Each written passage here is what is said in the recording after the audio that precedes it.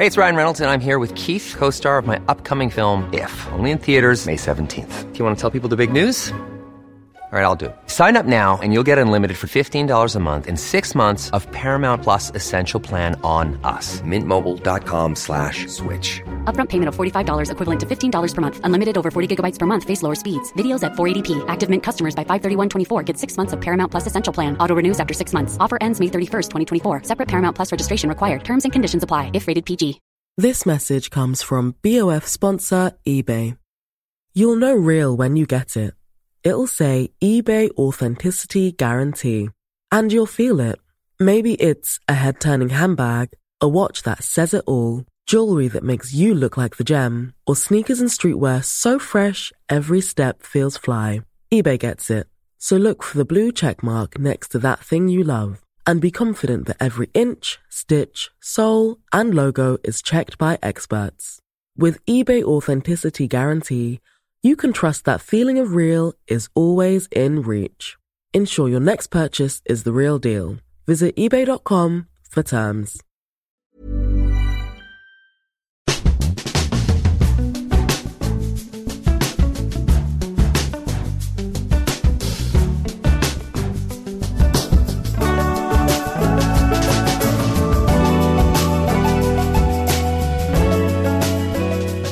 Hello and welcome to the Abroad in Japan podcast, probably the best way to learn about life in Japan without actually being in Japan. I'm your host Chris Broad and we're joined by top London radio DJ and self-professed Japanophile Pete Donaldson. Pete, how the devil are you? I'm alright. I've had a busy week, Chris, but I'm through the other end. It's the weather's weird, I keep slipping over, but everything's You're fine, surviving Chris. The Beast from the East. The Beast from the East. What a horrible title.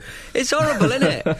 I find it a little bit xenophobic, a little bit distasteful. The actual storm front that's kind of rolled into London at the moment is it's called Emma, which is my niece's name, and I love Emma. She's brilliant. She's a brilliant baby, but now it's tainted my relationship with my niece, Chris. It's terrible.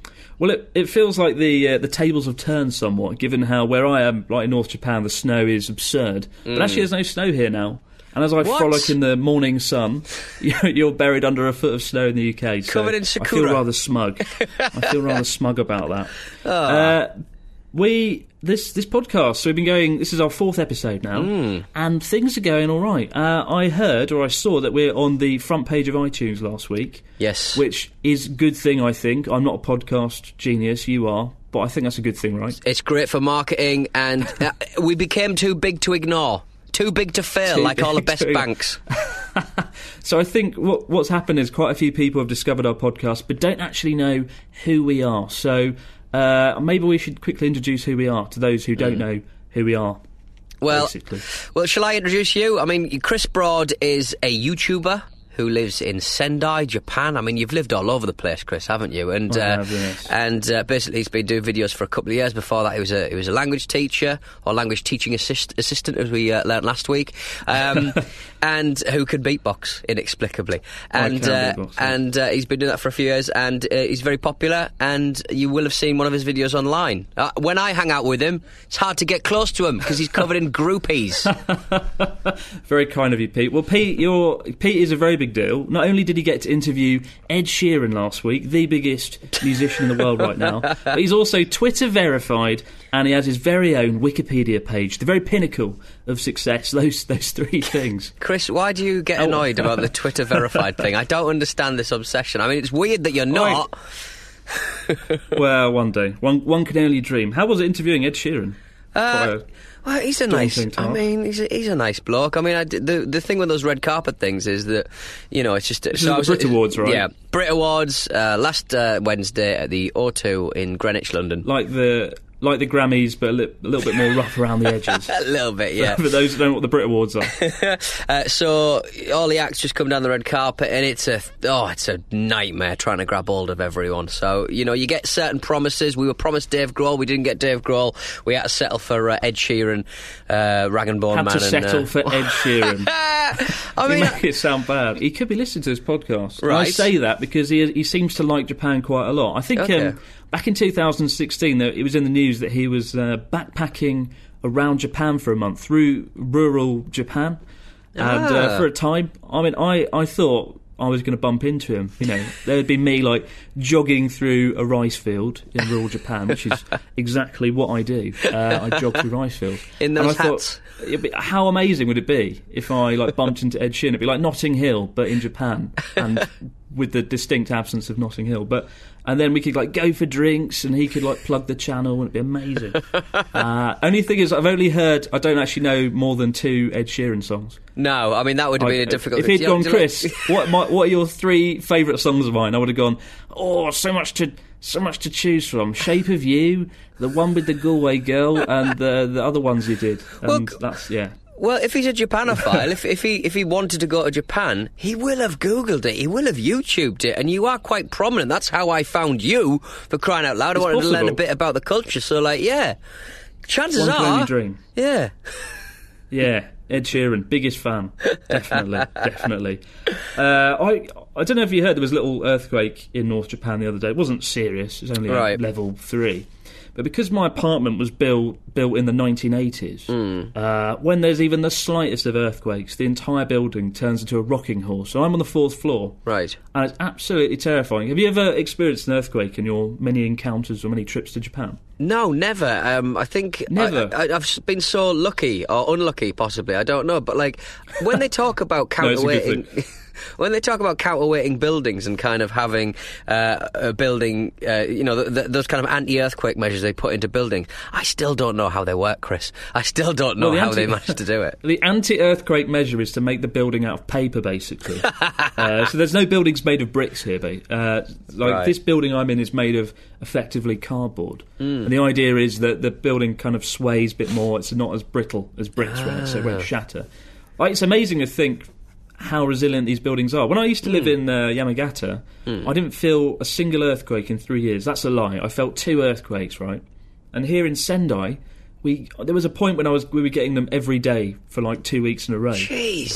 Last year. So this part of Japan's a lot more seismically active, and it's not particularly fun. Do you reckon it plays into the culture somehow? Because, the emotional kind of baggage of the earth being angry with you all the time, it would weigh heavy on my shoulders, to be honest, Chris. It's a little bit intimidating, yeah. The first time it happened, you get these phone alarms, like your phone goes mental when there's an earthquake, if it's a major one. The first time I was sitting in my apartment, I'd lived in Japan 3 months, and I was sitting at my desk eating some fried chicken. I'm not even lying, I was eating fried chicken because I remember it so vividly. Just sitting there on the floor, eating my fried chicken, and all of a sudden the building started swaying left to right, and there's this ominous hum. When you have an earthquake, you hear this low-level, kind of really low-level humming noise, and it's really intimidating. And it scared the hell out of me, and I didn't know what to do, so I ran up, I grabbed my fried chicken. And, grab everything you loved. Take everything you need, and I ran to the door frame, because I thought... that's what you're supposed to stand at the door frame, because if the ceiling comes down, the door frame's fine, apparently, even though it definitely wouldn't be. Especially in that apartment, I was on the 1st floor, so 4 stories would have come down. And I don't think a little tacky wooden door frame can resist 4 stories of concrete. But, that was my experience. Eating a man alone, bracing himself against a doorway, eating fried chicken, his greasy hands against the paintwork, Chris. That's an adorable sight. But, this week, I wanted to dive into the topic this week of space in Japan. Oh, what do you mean? The Japanese kind of... Well, the Japanese attitude towards space. Oh, not the final frontier, not the space race or anything. No, we're not going to talk the Japan space race. That's for another podcast when something actually happens that's interesting. But I thought we'd talk a bit about Japanese space in Japan, how they see size and scale in the context of Japanese apartments and capsule hotels. Oh, okay. That's an interesting thing, because that is one of the first things you sort of realise once you've wedged yourself into your hotel shower unit. You go, wow, they are really efficient with space here, because they have to be. They are. All vloggers, when all vloggers come to Japan, the first thing they do is make a video about Japanese apartments, because it always seems to get big views. And it was my first video, and I don't know why the world is fascinated by Japanese apartments, but it always seems to get millions of views. Except my video didn't. And that's why unfortunately my video is the exception. There's a door in where's that place? Harajuku. There's a little door that I think might be a shop or maybe a little museum for little girls, and you walk past it and it's a little door and it's about as high as your knee, and little girls have to kind of like crawl their way into this doorway, and I'm always thinking, what's in there? But it seems completely normal to everyone. Have you not ventured in yourself? No, because it what lies within. for the probably wouldn't go down too well. No, for the same reason I shouldn't be in, little girls' clothes shops. I'm not going to venture inside, but I think that's what it is. I think it might be a Japanese little girls' clothes shop or possibly museum, but either way, I ain't getting on my hands and knees and, this horrible old man going, let me in your tiny house. Probably not advisable. No. Have you ever stayed in a Japanese apartment? Have you ever gone in? Have you ever used like Airbnb or anything like that? Yeah, I mean, I discovered Airbnb in Tokyo, so every time I kind of stay in the same place, to be honest. It's this tiny, tiny little flat. Very, very cheap in Shibuya. I mean, I'm sure I can link someone with the Airbnb link if completely necessary. Free publicity on the Born Japan podcast. I know, right? But it's just this dude's house, basically. It's like a really small apartment. I mean, it has 2 beds, but it's just one big room. It's incredibly convenient and price efficient when it comes to having 3 or 4 people. But, I mean, you are living on top of each other. Again, the thing that always surprised me, the thing that always got me excited and interested with stuff is the modular bathrooms they have in these tiny apartments. So like modular bathrooms, they're bathrooms that are just pretty much one piece. They're taken in 3 or 4 different pieces, nailed together, sealed. They call it like a unit bath, I think. It's a 5 or 6 piece bathroom. It's got a toilet in there, sink, shower module. They just screw everything together, seal it up. It's an incredible piece of engineering. Very deep baths as well. Surprisingly deep baths. Maybe it's got something to do with the fact that Japanese people love an onsen. I don't know why the baths are so deep. It's like, even baths in Japan are different to the West in size and scale. They're not long. They're kind of deep. And I think I don't actually know why that is. Honestly, I don't. Do you reckon what I do know is Japanese or families... Well, I think most Japanese families have their kind of bath in the evening.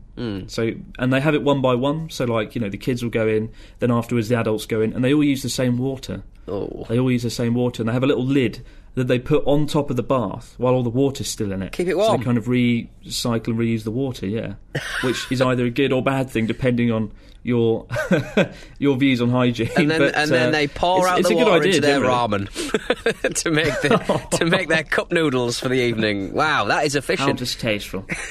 I mean, I used to, in the winter months, I used to sit in my bath in my apartment, and because I couldn't afford heating, and it was so damn cold, and I didn't really have a decent heating system because. Most apartments and houses don't have central heating in Japan. They just use a kerosene heater or an air conditioning unit, which is what I'm using now, an aircon that switches into a heater. Right. So I used to use my bath as a way of staying warm and not dying of hypothermia. So I just sit in my bath, scrunched up in a ball, because I couldn't actually have my legs going fully out because it was quite a short bath. But it's really weird, Yeah, that is a little bit submerged up to your neck in water, but you can't stretch out.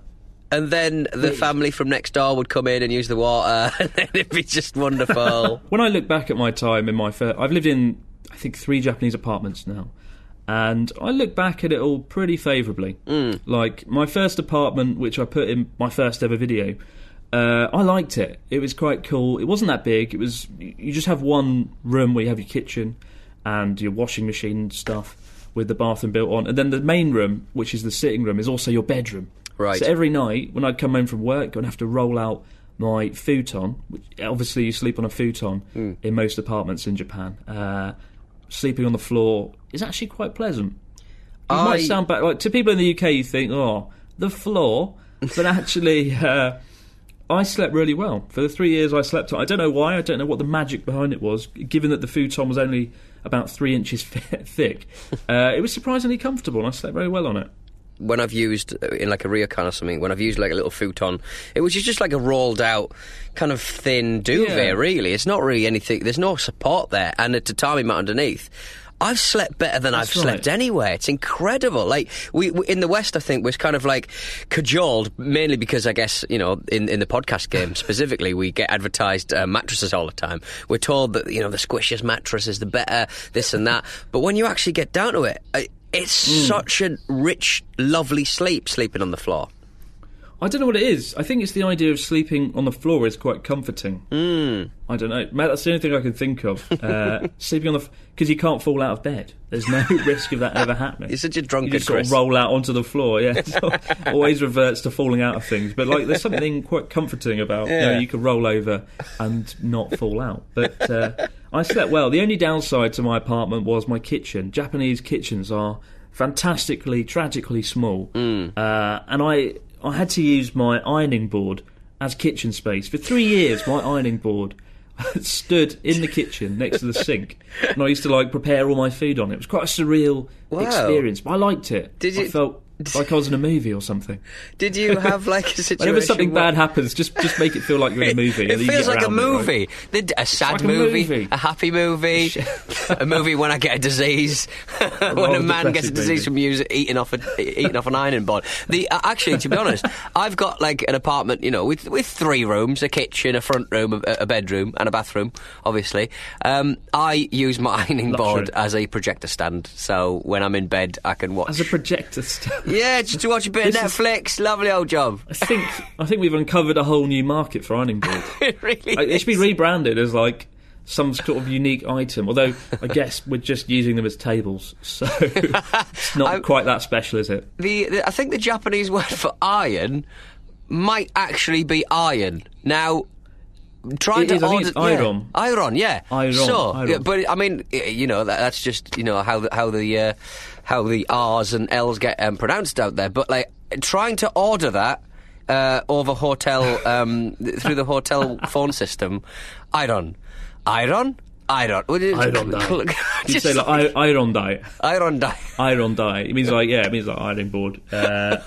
Iron dye. I just couldn't. But the one thing that is very exciting, if you're a Westerner, the iron that is probably most popular in Japanese hotels, they're all wireless. So you've got a little stand that plugs into the wall. You put it on the stand for a bit, and then you take it off, and it's completely wireless. Oh, you could iron something in the next room. No, Chris. you say that like it's a good thing, but I actually had a problem with that a few months ago. I made a video actually called, like, a day in my life in Tokyo, and I went to Tokyo to win some sort of award on stage. And before the award, I had to put on a nice shirt, and I pulled the shirt out of my bag.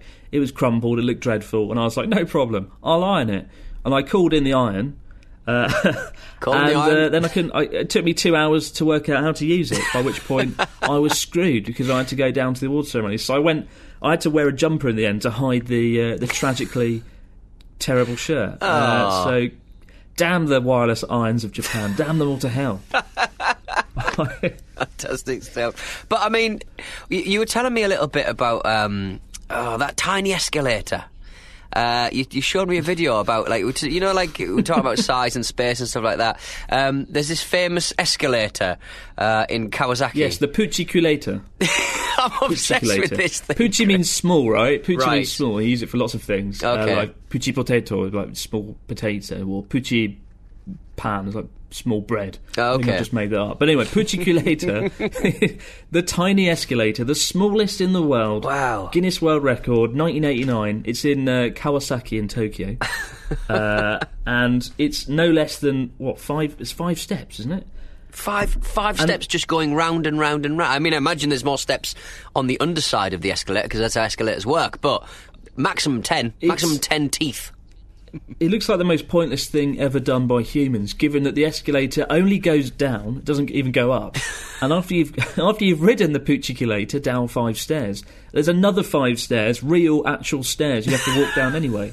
Why didn't they make a 10-stair escalator? But I'm guessing they've thought, I know, let's invest in the world's smallest escalator. Yeah. Maybe it'll bring our shopping centre praise and applause. Why? And it didn't really. I don't. It's so weird.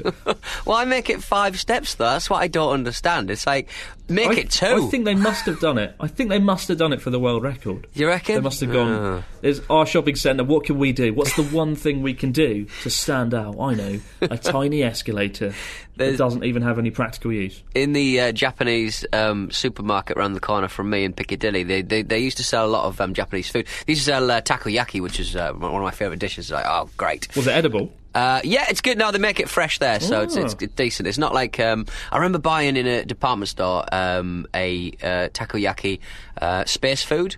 So, like... How would you explain takoyaki to listeners that don't know what it is? Like okonomiyaki, but in balls. Skills. Like a eggy omelette, but in ball form, and there's a You secret... haven't sold it. No, I haven't really, Eggy have I? ball. It's... Eat my eggy balls! You're ridiculous. It's chopped up octopus in batter with a bit of mayonnaise on and a bit of Worcester sauce with fish flakes. Yeah. It's so I don't know if that good. sells it either, but that's No. what it is. It is good. It's frighteningly addictive. It's a great kind of late night food. Whenever I'm in Osaka, I walk down the street, I grab some takoyaki and I win at life. And it's just amazing. The Japanese supermarket around the corner from me in Piccadilly, London, they've got an escalator that goes up, but it's very thin. It's unspeakably thin, and it gives me that horrible anxiety that makes me think I'm standing on the wrong side of the escalator. But you can't stand anywhere else because it's single file. It's a single file escalator up and a single file escalator down, and you rarely see that kind of business, to be honest. I think Tokyo and Osaka have 2 different rules about which side you're supposed to stand on and walk up on an escalator. And for anyone who lives in the city, knowing the wrong one is very upsetting. It's very worrying. You know, I never remember which one's which. I think Tokyo, you go up on the left, Right. Osaka the right. Yeah, I think that might be the case. I mean, if we're getting that wrong, you know... I mean, I forget every time, and then when I arrive, I kind of look what everyone's doing and follow the pattern. I think Tokyo left, Osaka right. Right, okay. But don't quote me on that. But the Puchikalator escalator would have been quite useful in Tokyo Hands. Now, Tokyo Hands is a department store, a departo, I believe they call them, in Shibuya. I mean, they have them all over the place, I presume, Chris. Tokyo Hands, there's one in Sendai, yeah. What's your obsession with Tokyo Hands? Well, people love this store. People, when it arrived in Sendai a year ago, it's basically a store that sells everything. It sells everything. It sells everything, isn't it? So it's the greatest department store in the known universe. And I bring it up now because the Puchikalator escalator would have been perfect because they've got half floors. So you're never on the 3rd floor, you're never on the 4th floor. Yeah, they've got like the 3.5 floor, the 4th floor, or the 4.5 floor, and it kind of goes around in a circle, like a kind of... It's just a winding staircase up and down. It's weird. But it's made of many floors. Usual department store stuff. You got floors for like beauty and stationery, food utensils. There's a floor where you can buy pets. It's like a proper old school 70s Harrods kind of thing. So you can go and buy a turtle or a guinea pig or something. Comparing it to Harrods. You're comparing Tokyo Hands to Harrods. It's that good. That's like comparing a Ferrari to a Peugeot. The basement floor has like a craft floor, and it's basically got every material you could possibly need, but in really weird shapes. So if you want like a 3/4 inch pipe of Perspex, roughly a metre long, you can have it. If you need a 2 metre version of that, it's got that as well. If you need a giant polystyrene orb... Things you didn't even know existed. I know! I think I went in there actually and I found a polystyrene head. Yes! And I thought... How can I use a polystyrene head? They've got polystyrene ears for the polystyrene heads. I swear that the basement of Tokyo Hands has everything that's needed to make all the other stuff in the building. Apart from the pets. You've been sent by Tokyo Hands to plug Tokyo Hands. You ridiculous boy. I've never seen anything like it. It's beautiful. But yes. So we could do with a Puchikalator on that because they've only got half floors and it's very confusing for me anyway. Sweet chocolate. Wow.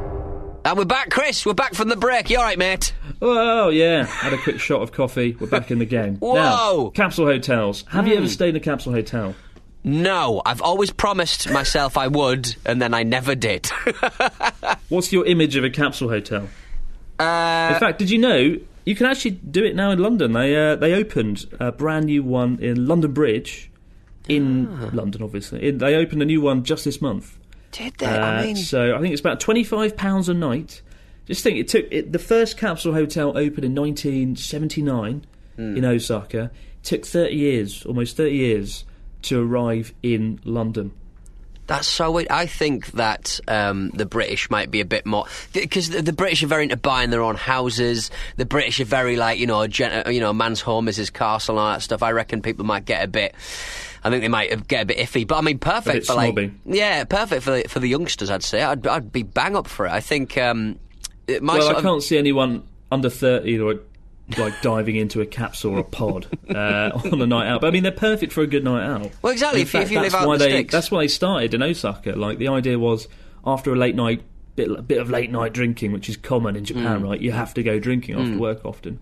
You could just dive into a capsule. And they also sold, I think they still do, sell shirts, so you can actually change clothes in the capsule hotel before you go back into work the next day. So you don't get embarrassed going home to your wife drunk at 2 a.m. in the morning. So that's what capsule hotels were kind of originally for. And That's now amazing. these days are everywhere across Japan. The kind of image I get is because obviously I've seen the Japanese salarymen kind of like lying on the street. Sometimes they'll rent out like a karaoke room for the night and just sleep there. You've got love hotels. It just seems to be this culture of just never going home. Everything's fine. I live to work and then I work to drink and then I just lie down wherever I can. Really, it's incredible. You think that would resonate with British people after I know, we're exactly a long the night of same. drinking? But alas, I think the idea of plunking into a 6'7" I think they're about 4 foot wide and 3 foot high. Right. So it's like going into a coffin, basically. I think the first time I did it, I woke up the next morning and I was like, where am I? What is this? Like, I thought I was dead or something. It took me like half a minute to work out what was going on. But I've had pretty mixed experiences with capsule hotels. Okay. On the one hand, they could be good. I filmed one last year which I had 2 pods, no less, 2 pods. One to like sleep in and one below where I could like sit and watch TV. It was a tatami mat pod. And in between a little escalator to get you down to the bottom pod. That would have been perfect. I hate climbing into a capsule. It feels obscene. But I actually had to... Another time, though, I stayed in one in Akihabara, and I had to check out. I was going to plan to stay there 3 nights, and one night in, I just couldn't sleep because there were so many people coming in and out, and it was a lot of foreigners were using it, and I think the reason capsule hotels work so well in Japan is because Japanese people are a lot more kind of respectful and kind of a lot more self-aware of how noisy they're being. In this one, they weren't. They didn't care. It was like I was in a party. And How would you like to look 5 years younger? In a clinical study, people that had volume added with Juvederm Voluma XC in the cheeks perceived themselves as looking 5 years younger at 6 months after treatment. Look younger, feel like you. Add volume for lift and contour in the cheeks with Juvederm Voluma XC. Reverse signs of aging by adding volume to smooth laugh lines with Juvederm Volure XC. For important safety information and to find a licensed specialist, visit Juvederm.com. That's JUVEDERM.com. Not for people with severe allergic reactions, allergies to lidocaine, or the proteins used in Juvederm. Common side effects include injection site redness, swelling, pain, tenderness, firmness, lumps, bumps, bruising, discoloration, or itching. There's a risk of unintentional injection into a blood vessel, which can cause vision abnormalities, blindness, stroke, temporary scabs, or scarring. Talk to a licensed specialist to find out if it's right for you. Hey, it's Ryan Reynolds, and I'm here with Keith, co-star of my upcoming film, If, only in theaters May 17th. Do you want to tell people the big news? All right, I'll do it. Sign up now and you'll get unlimited for $15 a month and 6 months of Paramount Plus Essential Plan on us. MintMobile.com/switch. Upfront payment of $45 equivalent to $15 per month. Unlimited over 40 gigabytes per month. Face lower speeds. Videos at 480p. Active Mint customers by 531.24 get 6 months of Paramount Plus Essential Plan. Auto renews after 6 months. Offer ends May 31st, 2024. Separate Paramount Plus registration required. Terms and conditions apply if rated PG. This message comes from BOF sponsor eBay. You'll know real when you get it. It'll say eBay Authenticity Guarantee. And you'll feel it. Maybe it's a head-turning handbag, a watch that says it all, jewelry that makes you look like the gem, or sneakers and streetwear so fresh every step feels fly. eBay gets it. So look for the blue check mark next to that thing you love. And be confident that every inch, stitch, sole, and logo is checked by experts. With eBay Authenticity Guarantee, you can trust that feeling of real is always in reach. Ensure your next purchase is the real deal. Visit ebay.com for terms. This show is sponsored by BetterHelp. In our daily lives, we all carry around with us different stressors. They can be big, they can be small, and sometimes we might not even realise that we're carrying them around with us. But if these feelings stay bottled up, they can start to affect us negatively, which is why having a positive outlet for discussion can be such a valuable tool for your well-being. Therapy can be a perfect outlet for your inner stressors. It's a safe space to get things off your chest and to figure out how to work through whatever's weighing you down. Sometimes just speaking things out into the open can be such a great release of inner tension, so you can spend less time stressing about the issue and more time figuring out how you can overcome it. So if you're thinking of starting therapy, give BetterHelp a try. It's entirely online and designed to be convenient, flexible and suited to your schedule. Just fill out a brief questionnaire to get matched with a licensed therapist and switch therapists at any time for no additional charge. Get it off your chest with BetterHelp. Visit betterhelp.com/Japan today to get 10% off your first month. That's BetterHelp, HELP.com/Japan. You know, there was so much noise going on. So the next day I went down and I was like, oh, I'm checking out. And they were like, they were shocked. The staff were like, oh, you're checking out the first day in? And I was like, yes. And they looked so uncomfortable at this revelation that I couldn't break it to them. The reason I was leaving was because it was really bad. I literally said, oh, I've got a business meeting in Sendai today, so I have to go now. And they were like, oh, okay.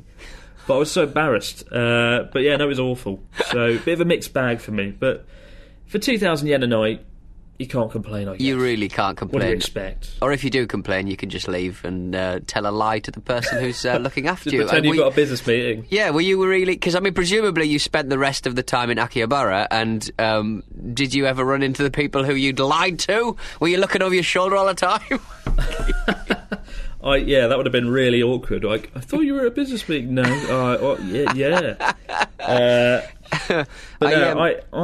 I never know whether or not to recommend capsule hotels. I guess it depends on what kind of a person you are. If you're backpacking alone, yeah, go for it. It's about the same price as staying at a hostel, though.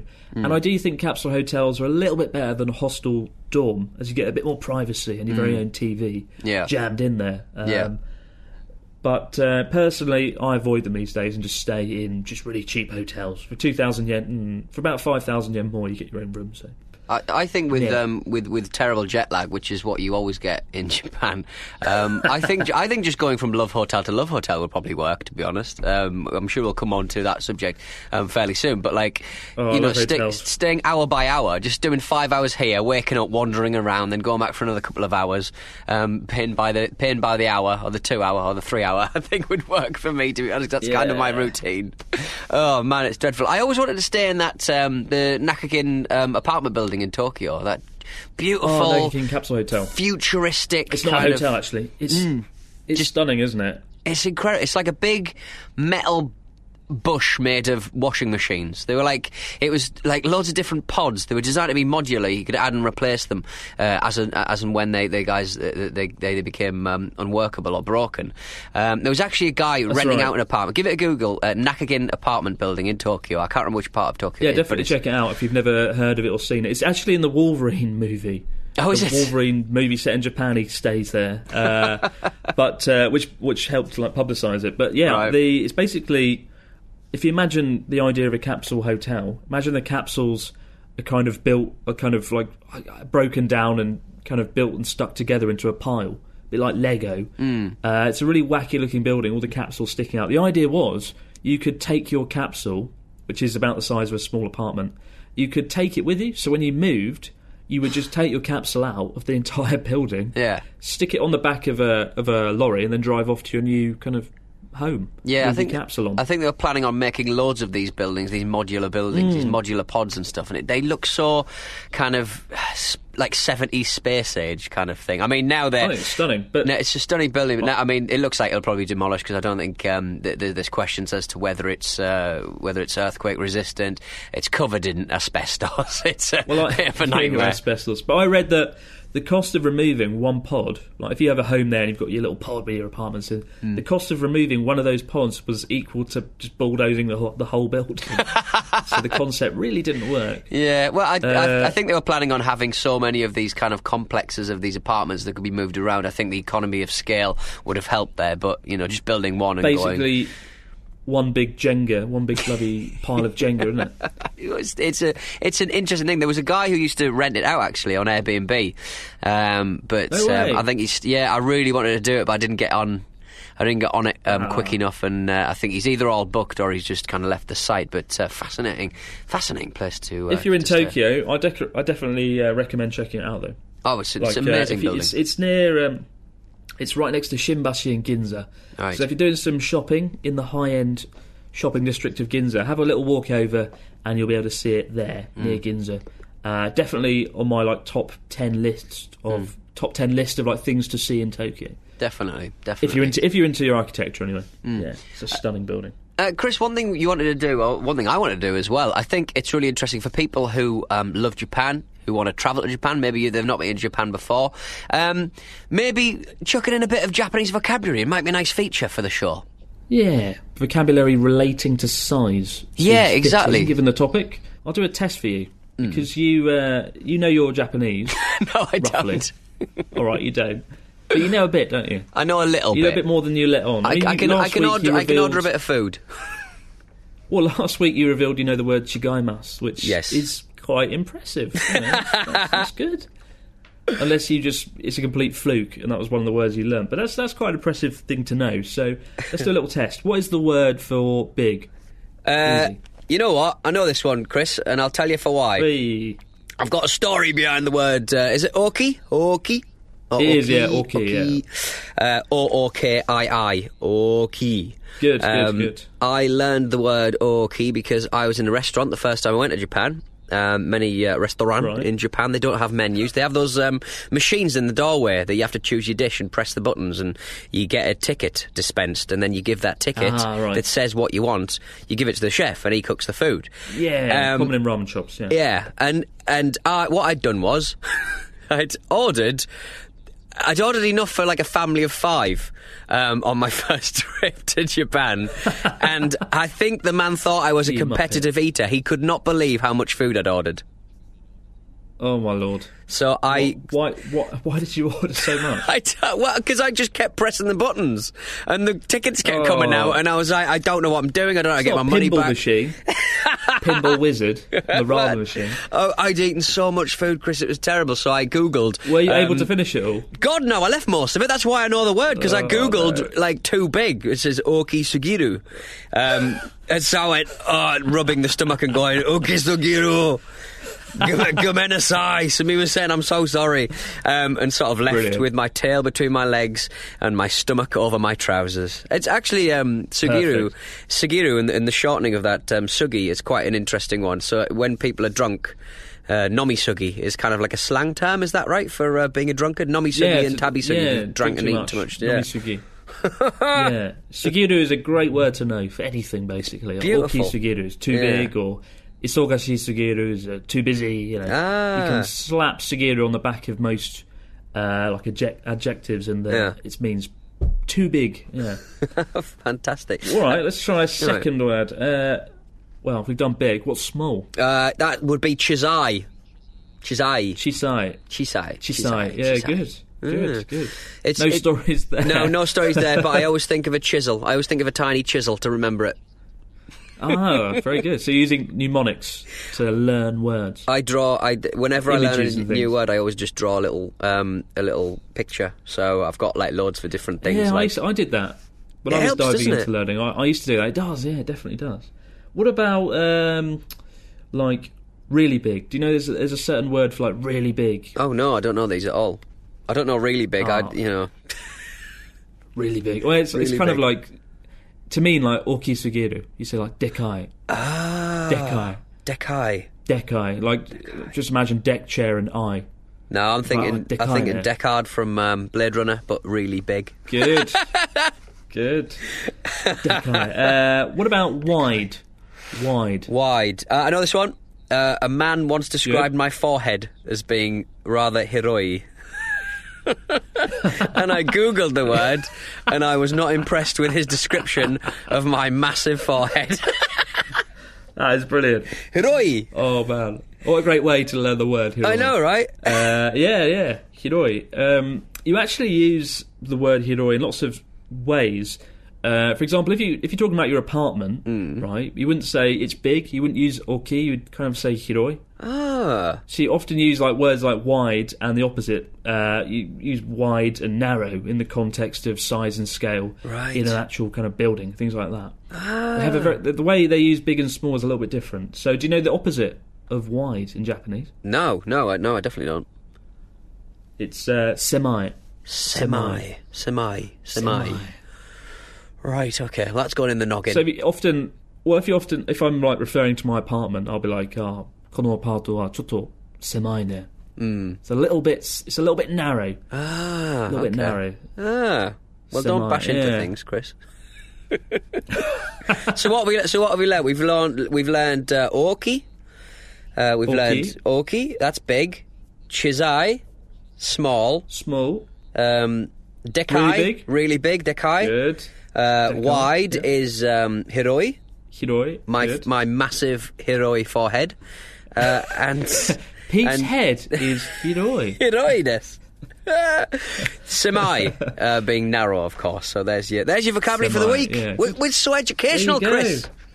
Yes, by the end of this series, you'll be a master of Japanese. I know, right? It's incredible, Probably. isn't it?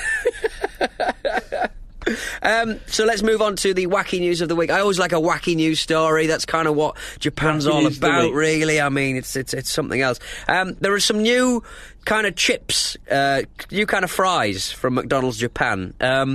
They've added a new sauce, Chris, and I'm not on board. I can't say I'm surprised. What is it? It's bolognese sauce and cheese. Bolognese sauce and cheese. Oh my lord! Coquette mio. I don't know if I can get on that. Cheese bolognese. Ugh. Well, I mean, they had that thing a few years ago, cheese McDonald's fries, where it's just in cheese sauce. Right. And that was all right. I did a little video on that, and that was ridiculous. That went viral, like got 1 million views in like 2 days, and it's just me pouring some cheese on some fries. Because the world is obsessed with Japan's attitude towards McDonald's and the way they kind of do things a little bit differently. Will I try bolognese sauce and cheese? Probably not. Does it look good? Have you seen pictures of it? It looks alright. I mean, I think it's you know, like in America, you get like wet fries, and then you sometimes get a bit of kind of like mince on the top. If it's a very American thing. Is it actually real like bolognese, or is it just some sort of dodgy powder? Oh no, it's well, I mean, God knows where that cheese has come from, but certainly there's definitely some mince in there. There's meaty bolognese sauce and cheese, so there's definitely. It looks all right. It's not the worst thing. On a scale of 1 to 10, 1 being awful and 10 being thoroughly edible looking, what would you give it? I'd give it a 7, 7.5. A 7. I'm going Tokyo hands on its behind. 7.5. While we're on the subject of chips or fried foods and things, did you see there was an article that came out the other day? The top YouTuber in Japan, or one of the top ones, called Hikikin, a guy who he used to be a top beatboxing dude, right? And then he kind of became a YouTuber as a result. He's now brought out his very own YouTuber chips. I saw this on Kotaku. I do like a bit of Kotaku. There's a guy who writes. He's based out there, and he just does like. Basically, he's clearly got a copy to file, and he'll just take a picture of like the Tokyo Tower and go, "Here's a picture from Tokyo. I've done my work for the day. Goodbye." I met him briefly. He's a nice bloke, but he did a piece on this guy, and I was like, I'm sure I've seen that guy before. But when he started out doing beatboxing and stuff, he became really big like that. But then he had some kind of makeover, and now he's this kind of larger than life, kind of bleach blonde hair, bespectacled chap, and now he's on our crisps, Chris. Now he's on our crisps. It's his new kind of ploy to make money. Seems a bit desperate to me. I mean, Maybe they're good, I don't know. I didn't see what flavour the chips were. YouTuber flavour, I don't know. But I think it might have been ready salted, actually, weirdly. I think it was something rather dull and tasteless. It might work then. I saw the packet at his face, like images of his face like all over it, which is, I don't know if that's a thing you want to see while you're diving into the YouTuber chips, but YouTuber crisps.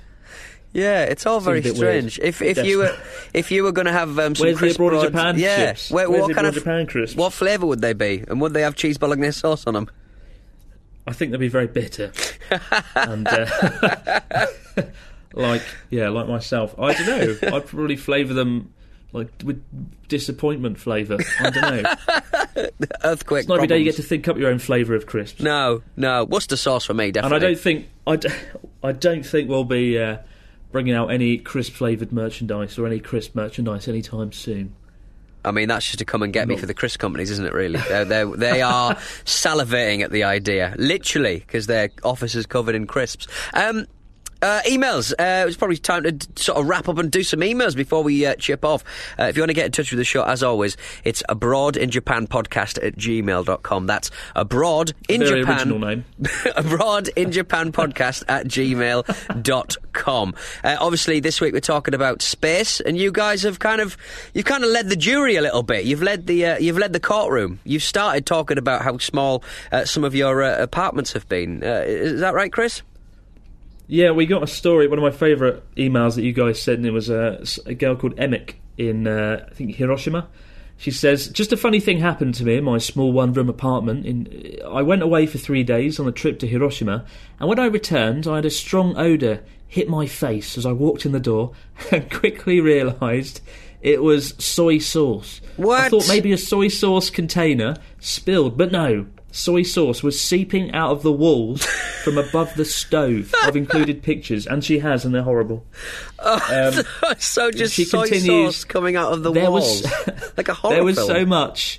It was like an ocean of soy sauce. I called the apartment owner, but they never got back to me. But it never happened again. So that's ridiculous. And the pictures are horrible.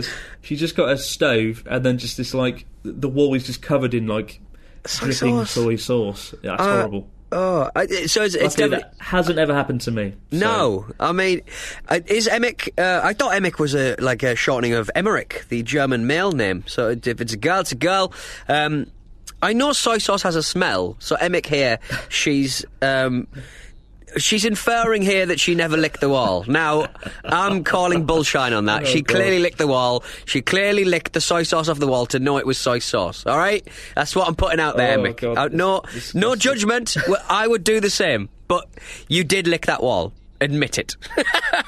A wall of soy sauce. Yeah, exactly. We've also got an email from Tyler. Who went to a capsule hotel. He said... I travelled to Japan last year for the first time, and I made a few crucial mistakes. I stayed in a capsule hotel where I accidentally broke several small rules, like when to wear slippers or where to take them off. And every time something happened, the same guy was always there to point out that I was making mistakes. And while he was nice about it, it was still embarrassing for me. Finally, I wandered into the capsule area and crawled into my capsule. I took a few moments to get situated. And then, as I went to close my little curtain... I realised my third mistake. I wasn't in my capsule. He got into the wrong capsule. It wasn't just any wrong capsule. It was the guy who'd been lecturing him all evening on his many etiquette mistakes. And apparently the guy turned up, looked in the capsule at Tyler, just sort of sat there and was just stood there awkwardly shaking his head in disbelief. What a great way to kick off your first trip to Japan ever. Oh, can you imagine just sort of going, well, you've helped me out today, sir, so your reward is a nice spooning.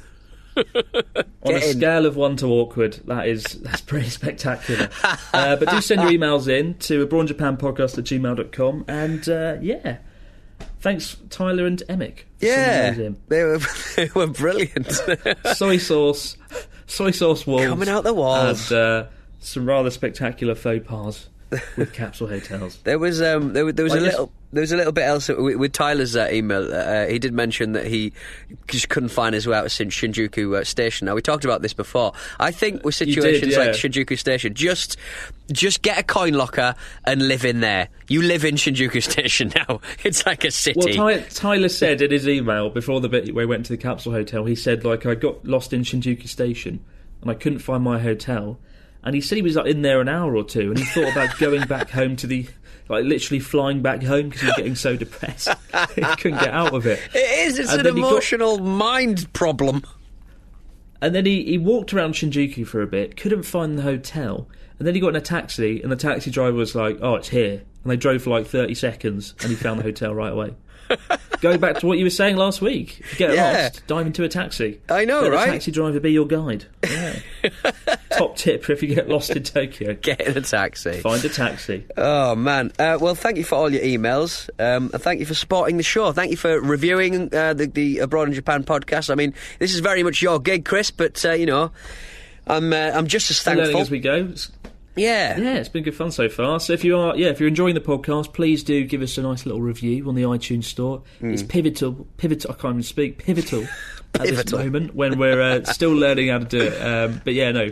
Please be nice. Be nice. Just be nice. Even if you've got soy sauce coming out yours, be nice, for crying out loud. No matter where you might be in the world, thanks for listening, guys, and have a good day. See you next week. Bye. Don't lick your walls.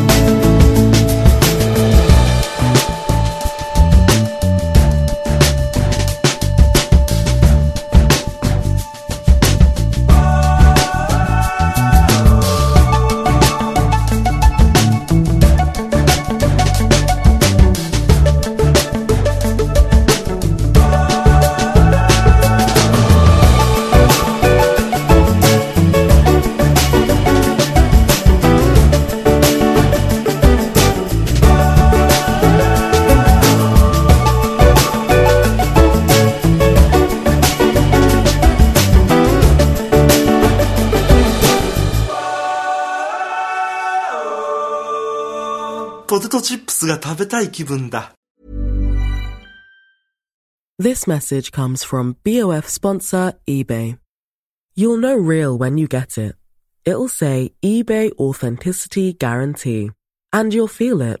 Maybe it's a head-turning handbag, a watch that says it all, jewelry that makes you look like the gem, or sneakers and streetwear so fresh every step feels fly.